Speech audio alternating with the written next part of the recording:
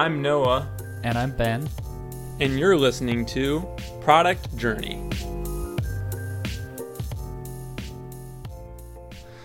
All right, hey Ben. Hey Noah, how you doing, man? I'm doing pretty good. How about yourself? I'm fine, thanks. Awesome. So this episode, listeners, we're going to jump into a topic called the Mom Test. There's a book called The Mom Test, and both of us just recently read it. I actually haven't finished it. I think I have like an hour and a half left of the audiobook, but it's really good. And really, we're both thinking, I think for both of us, this topic is something that is kind of where we're at in our stage of our businesses, like validating our ideas, asking questions, trying to get feedback. And so I think this is a great topic for us to discuss, just so that we can like think about how we can do this correctly. And then hopefully it'll be interesting for you listeners as well. So Ben, let's just kind of jump into, I guess, what is the Mom Test, and then just kind of try to figure out what's that look like? How can we actually implement it, or even just like what takeaways we've had from the book that will change how we do things in the future. So I guess, Do you want to start out with taking a stab at what the Mom Test is? Actually, I want to take a step back from there. Okay. I didn't even know that you were also listening to the audiobook, but I have to say it's a very well done audiobook because it's very casually like narrated by the author. And I really like it's that. very casual. It's like I really you like can kind of that, hear him actually. like coughing in the background. Yeah. But I really like that about it. I'm listening to a lot of audiobooks while on my day job, and that actually made it easy for me to follow along. So I really like that. So if you get the chance to grab the audiobook, I would highly suggest doing that.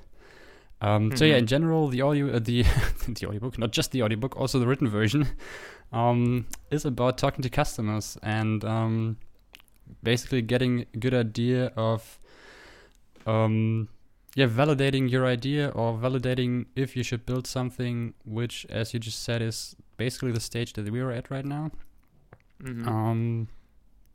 And I think you can also, and we will talk about that probably next episode, can also apply that at a later stage. Like, it's not just for people just starting out, but it's probably best suited for us because we don't have this specific thing in mind that we want to build. We might have a target audience that we want to focus on, and just go very unbiased from there. I think that's where it's most useful. Yeah. I thought it was interesting why he called it the Mom Test, because typically, there's kind of this thing like, oh, don't go ask your family or your mom. Like, they're always going to tell your idea is amazing. They're always going to say, you're great, son. We love you. Yeah. And so it's kind of cool that he was basically saying, no, actually, if you're asking the right kind of questions and talking to your customers in the right way, you should be doing it in a way that you could actually interview your mom, and your mom's going to give you some valid data. And so it kind of flipped it back on you to like, you need to be interviewing customers and asking the right kind of questions where those biases won't come into the picture.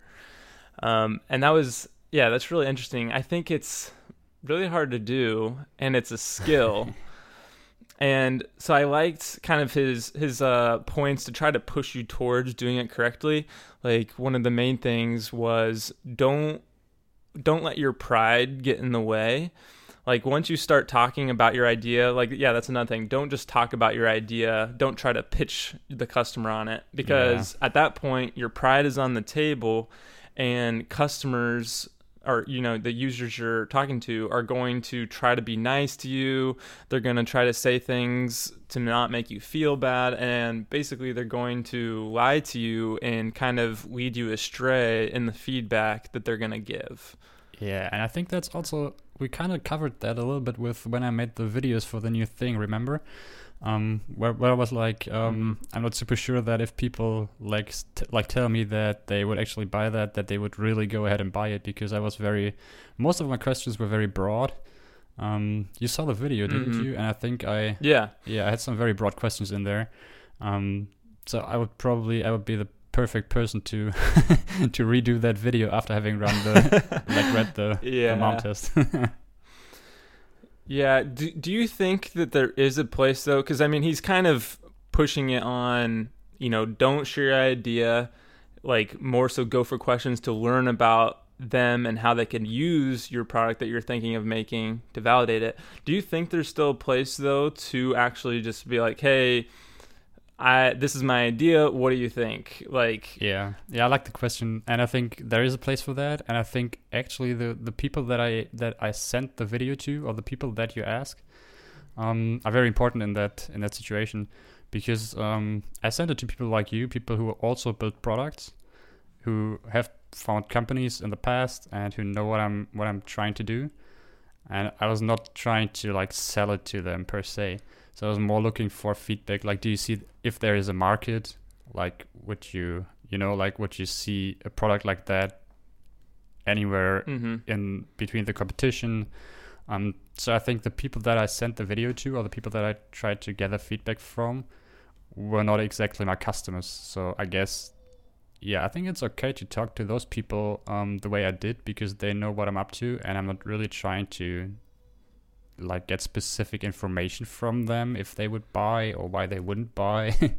Like they have I think what you said there though is a good differentiator, is like you have to know in your mind that those people that you're asking about aren't necessarily your target customer. Yeah. And so almost like you have to take what they say with a grain of salt, because that person's actually not most likely going to be my customer, but I just want to kind of know what they think about it because they're, entrepreneur or whatever. Yeah, it was more like fellow bootstrappers or fellow founders, and asking them if they would see a niche for it or if they would see a use for it. Well, because I can also see with the kind of people you're asking, like founders, entrepreneurs, people that know kind of or have experienced making business and stuff, like I think those kind of people are more willing to just be real with you, because they know if I lead you astray and just try to make you feel good, like exactly, that could be terrible for you. Because then I might go build it and waste time, right? Yeah. The other thing I was thinking with that question of like, just asking someone about your idea is kind of like what you're saying, but like definitely people that are very experienced, like, I don't know, like people that have done it and they've made successful businesses already, like asking them, and maybe you still have to ask it in a good way, but just being like, hey, what do you think of this idea? Do you think there's a spot for this in the market? And like just kind of getting their take on it. And again, maybe they're not your customer, but just their knowledge of business and doing all that stuff, I think that could still be really helpful. Yeah. Absolutely. But I think you do have to be careful because, I mean, I don't know. Everyone, even people that have succeeded and are successful, like there's only so much that one person can know and understand in this world. And so like they're not necessarily going to know, even if they're a successful entrepreneur, what your space is like, or, because you're doing a different product. And so I do think you probably really do need to talk to the customers that are your target customers to see really what the real deal is. I think you shouldn't just take it for the absolute truth just because somebody very experienced says it won't work. I think that's also a mistake, Yeah. Yeah, he talks about in there, it's your job to find the truth, not the customer's job to tell you. Yeah. And so I think that is kind of a different way to look at it. Because I mean, there's just generally people give a lot of advice like, listen to your customers. But if we're, as the entrepreneur, not filtering that out and knowing what to listen to, it could really mess us up. Yep. I mean, that's a hard skill for sure. Yeah, and I think that can be learned though. Like you can improve on what it says on the book, right? You can basically try first interviews and then like literally take a step back and look at what you did in the interview, like assess your own interview probably, and then just get better at it over time. Um, Yeah. So, what are maybe some examples of like non-biasing questions that we can ask our customers? Yeah, actually, one thing that I could have done differently in the video, I'm not sure if that's a different point we wrote down here. But one thing that I could have done differently is ask them if there has been a previous attempt to, let's say, switch away from things like Slack, like if they ever tried to move to a more calm way of communicating in a remote team, because that would probably be more of an indicator than just asking if you like the product, because you see that there is an incentive and that they have tried before. So you see that there is a market, because you see they've tried it with a competitor, and B, that they themselves already invested time and probably even money to get the entire team, or at least part of it, to try something out. So that's a good indicator for you.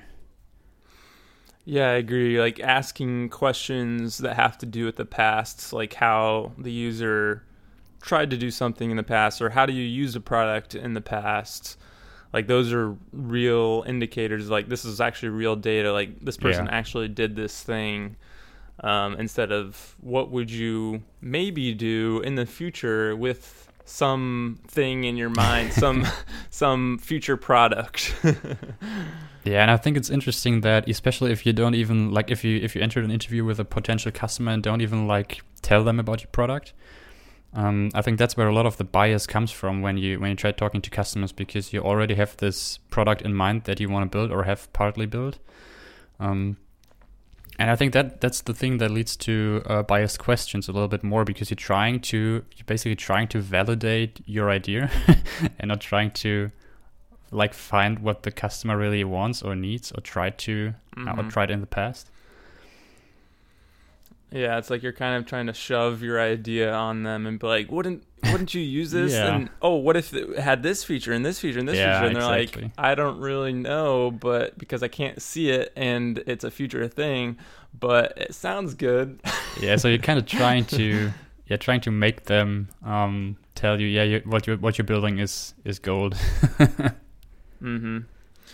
Yeah, it seems to me, so like basically, in the mom test, he's talking about using questions that are real data. So looking back to the past, how did they use stuff? What have they paid for in the past? How did they try to solve problems? It seems to me, though, that those kind of questions, and maybe that's why we end up doing the asking questions like, oh, what would you do in the future? Would you like this kind of stuff? It's maybe really hard to find those kind of users and people that have actually tried things and have done stuff in the past. Yep. Like it really limits your users that you can talk to, I feel like. Yeah, I think you need to find your audience a little like you have to find the audience that has actually used similar products or things like that. Like you need to narrow that down a lot, I feel, because let's say you just build a product, you have a landing page up, and basically everybody or anybody coming to the page could be a potential customer, right? But not everybody who comes to the page is also a good person to interview, I guess. So yeah, you kind of need to narrow that down, because otherwise the only thing that you can ask them are actually hypothetical questions, I guess. Because most of them probably haven't tried switching to anything like your product. Right. Yeah, it's definitely hard. Like I wonder how many.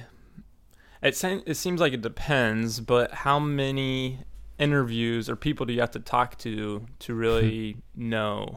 Yeah, that's a good question. Really validate.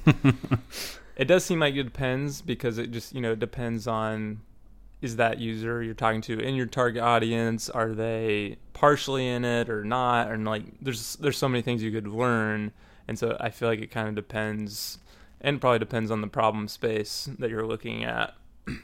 Yep. But okay, so jumping back to some of his other ideas, he kind of talks about talking less and listening more. That seems like a common thing. Like we want to just talk about what we're doing, and and really we just need to listen to actually learn the data points of how this user uses things and does things. And so that's definitely a hard skill, I think, to do. Yeah, and I think that also comes along with having a vision of what you want to build and being excited about it. So you're already entering an interview very biased, and because you're so excited about what you what you want to pitch, that might lead the entire interview into the direction that it shouldn't go. Yeah. So I feel like, and this is kind of going into, I think, what I want to do, like kind of with my strategy, with what I'm building next, is basically just not sharing the idea right away. Yeah. And that's what he kind of talks about. Like more just sharing the problem that I'm trying to solve. Yep. And then talking to people about that and not saying, oh, this is the idea, this is what I'm going to build, and it's going to look like this. And then you're already really kind of segmenting yourself into a very specific thing. Yeah. And you could already be going the wrong direction right there. Because when you talk to people, they're going to start talking to you in the way of, oh, this is what you're building. And that might change their feedback. Where if I'm more just trying to learn and listen and kind of hear their problems and talk to them that way, I think I'll get a lot better view of what I actually need to build. Yeah, what I really like though is that it actually aligns very well with your approach of building the audience first, because if you have this audience and you've kind of narrowed down the niche that you want to build something for, then you already have the people that you might be able to interview in a way that is described in the book. I really like that. Yeah. So it's kind of... Go ahead. Another thing that I was going to mention is that if you have actually found somebody to talk to and it went well with them, and it's something, it's very obvious, but I didn't think about that before actually, is asking those people who else you should go talk to. I really like that idea because might actually give you a really good hint on who next to interview. And it's so obvious, but I still didn't think about that. Yeah, and it kind of gives you an idea from that person, like, okay, did they enjoy talking to me? Like, did I do a good job of talking to them about problems and listening to them? Because people do like to talk about themselves. and they like to talk about their problems. So if you interviewed them in a way where you're getting the most data from them and listening to them well, I think they're going to want to be like, hey, yeah, I have some friends that might have some similar issues, and I think they'd be willing to, like, they're going to be more willing to share and recommend you to some other people. Where if it doesn't go well, they're probably like, no. So you got a new indicator right there. Yeah. Let's see, another idea that he talks about in the book. I don't remember the author's name. We probably should mention his name. Oh, I think it's Rob Fitzpatrick. Rob Fitzpatrick. Okay.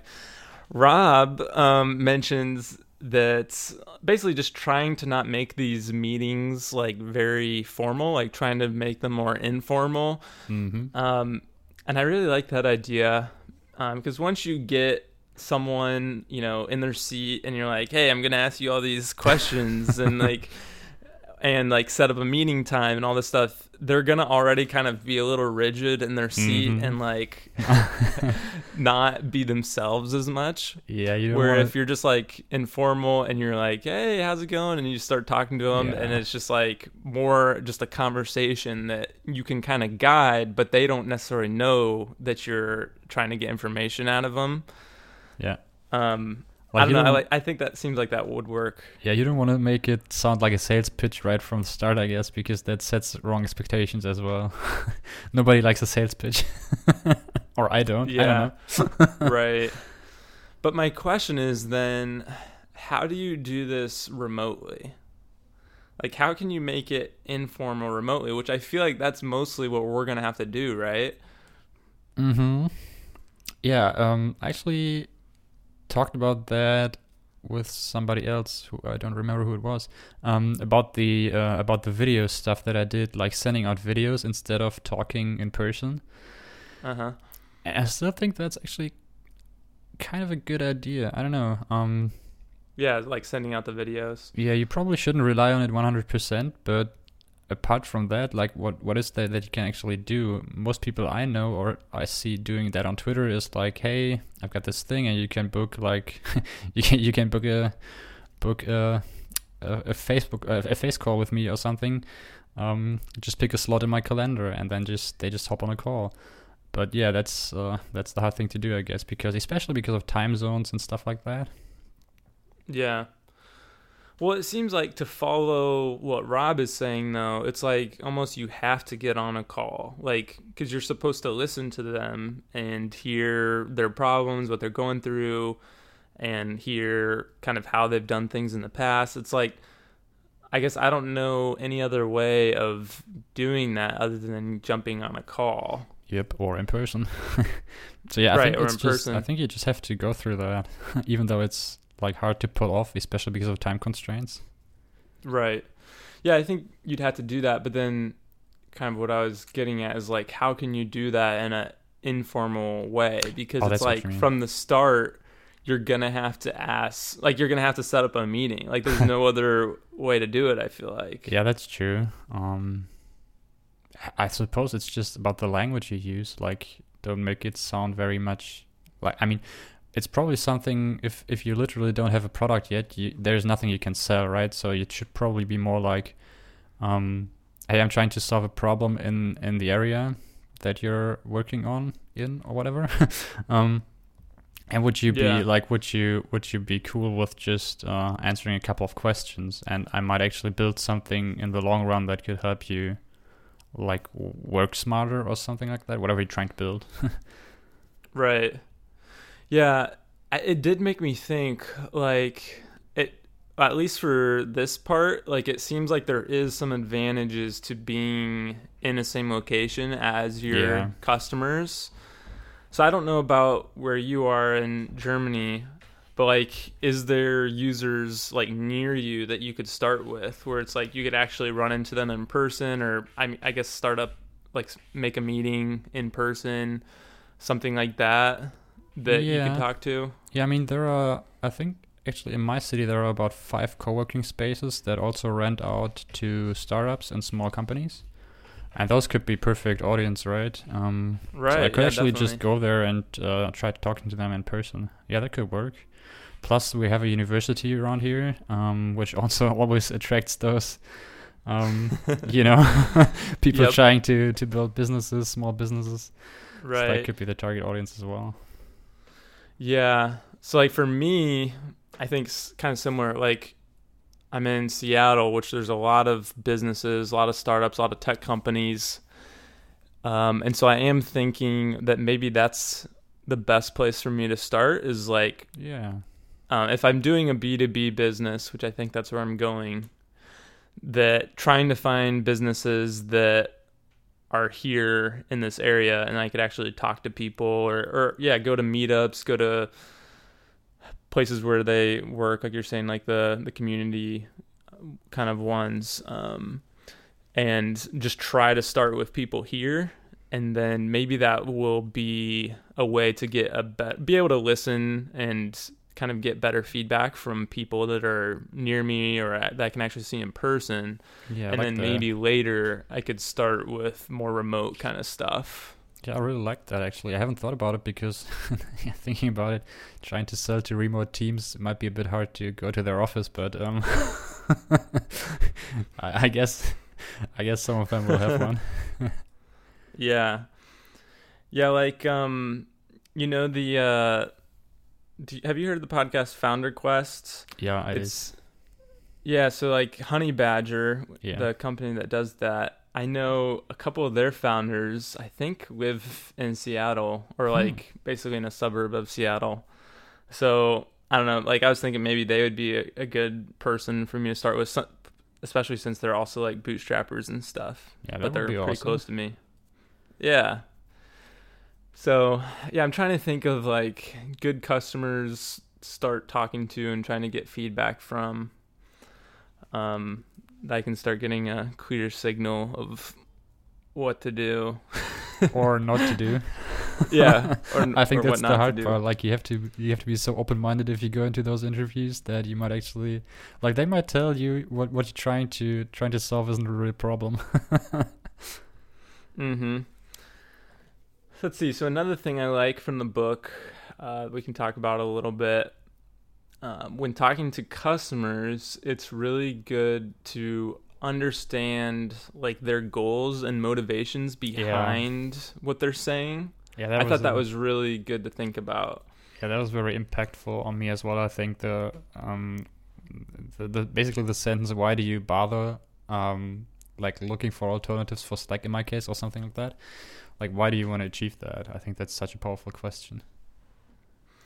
Yeah, it's kind of like going deeper in what they're doing, like not just looking at the actions or the features that they want and are talking about. It's more like, okay, well, you say you want this, but why do you want this? Yeah. Because maybe they're even confused on saying I want this, and they're like, they might even be wrong about what they want. Yeah. And so if you really know the background behind it, like you can help guide them there. Like, actually, if your goals are this, I think really this would be better for you, or we should do this other thing. Yeah. So I thought that was really good. Yeah, you might see that actually a simple spreadsheet could have solved the problem they are paying $600 for. Yeah, because I've definitely had that with Coffee Pass, where shop owners would ask for features, and they'd be like, "Hey, can you do this and this and this?" And they'll just like rattle off a list, and then I'm kind of stuck like thinking, well, why do they want me to do that? Because that's just a lot of work, and are they actually going to use that? Yeah. And there was definitely some features that we built where we put a lot of time into it, because even more than one shop was asking us for it. So multiple people were asking for it. So like, oh, I guess we should do this. But then once we had it, it was like hardly anyone used it. Yeah. Yeah, I know that situation. But I feel like, I don't know, I'm a developer for, 7 or 8 years now. And when I have this one scenario in mind right now where we have this big client, and they have people out there selling stuff, like selling buildings basically, so it's not very unimportant. And we built an app for them so they could show some stuff around the building they try to sell. I don't want to say any names right now, but I need to focus that nothing slips right now. Right. So they came to us and they said, we want feature X, Y, Z. And I was like, are you sure the people who sell using this app are actually, like, they actually use it that way? And they came basically from the marketing department. And they were like, yeah, sure, they want that, they need that. And I was like, are you serious? Because this will take like 6 months of development work. And if they don't need it, we just wasted a shitload of money. And my boss was like, yeah, we're just going to build that. So just let them have it. I was like, are you serious? Should we really do that? And in the end, I actually managed to... As long as they're paying you, right? Yeah, but that's the problem, that I don't like that attitude. That's a problem that happens. That's the problem that happens with firms and stuff, right? I just don't want to build stuff nobody uses, right? So what I managed to do was actually convince them to make a survey among those people who actually use the application to sell those buildings, right? And it's still it's still in the conduction basically, so they didn't, like, it's not finished yet, but I'm hoping that the result will be we won't build this stuff because they won't actually use it. So I'm trying to actually push back on stuff like that a little bit, because I've experienced like building stuff that nobody uses, and I really don't want to do that. Yeah, that's I guess, yeah, for a software firm, like that's the good thing to do, like really help your customer that you're trying to build something for, because if long term, you help them out by making them not spend so much money trying to go down some path, they're going to want to come back to you, So I think long term... we could just say yes and take the money and let them burn it, and then nobody uses it, but I don't know, I don't like that. Right. Yeah, that's definitely not not good. So Yeah. another point that just stood out to me while I was talking. People are always more positive about the future than they really are. I like that, Yeah. especially when it comes to pricing or talking about actually buying. Kind of what we said in the beginning, that people like they kind of lie to you sometimes because of, I don't know, the way that you ask questions. Yeah. Yeah, and because of that, like, I can kind of see Rob, he kind of looks at things from a very, I don't know if negative's the right word. I'm trying to think of the right word, but like basically he's looking at things with a very like grain more of salt. pessimistic. Yeah. Yeah, a little pessimistic, like just kind of knowing like basically he's not trusting people. Yeah, he's not taking everything. And so he looks yeah. at he looks at things like that. And in some ways it's that's kind of hard, I think, to do, but I think it is the right approach because you kind of have to, like, people are going to not tell you the truth a lot. And so you kind of have to really push on them, like, do you really mean that? Or is that really what you think? And things like that. But it's hard to do because I know, like, especially with your own ideas, it's like you want to be positive about it and you want to be like, this is going to work. Yeah. I'm going to do this. This is going to be awesome. Yeah, you want the validation, right? Yeah, and actually, I feel like that goes into, I think one of the hardest parts of being an entrepreneur is having the positivity and optimism to get you through. Like, you kind of have to be positive because it's a lot of work, it's really hard, and you kind of have to have in your mind that this is going to happen, even though the chances of it happening might be slim. Yeah. And so you kind of have to be super positive. But then at the same time, like Rob's saying, you have to be kind of pessimistic about data and the things that you're hearing so that you actually are going in the right path. Yeah. I mean, sometimes so it's like, how do you balance these two things? You have to be kind of insane sometimes. Like, there are a million there are a million voices in your head, and then sometimes even the voice of your fiance or whatever, like, telling you that's a shitty idea, but you still have to believe in it. Yep, so basically, we just have to be crazy. To a certain extent, yeah. Yeah, I feel like that's definitely one of the hardest things I've experienced, is like, then in your mind, you kind of go back and forth with how you feel, like, emotionally. Yeah, it's a roller coaster right there. Yeah, it's a roller coaster. And I think that creates this incentive of convincing people, like, didn't you get what I'm trying to build? And that's exactly what you shouldn't do, right? Right. Like, if they don't see it, they don't see it. Yeah, it makes you kind of just grasp for any hope that you possibly can have and just be like, please like this thing I'm building. Yeah. But yeah, like Rob's saying, that's not where you want to go. I think it's hard to do. Yeah, I can't wait for your first interview trying to apply the mom test. I want to hear how that went down. Yeah, I think I should start with my mom, right? Because, I mean, that's the whole point, the mom tests. Well, that would be awesome. With my mom. She'll probably have no idea what I'm talking about. All right, well, maybe we'll end this episode here and we can talk a little bit more about this in another episode. Yep, let's do that. So hopefully that was interesting for listeners. And if you guys have any thoughts, definitely reach out to us on Twitter, and or maybe ask some questions about the mom test or something, and maybe we can cover some of that or jump into something a little deeper if you want us to. So you can find any information about the mom test, our Twitters and stuff, in the show notes. But otherwise, we'll see you next time. Yep, let's call it a pod. All right, bye.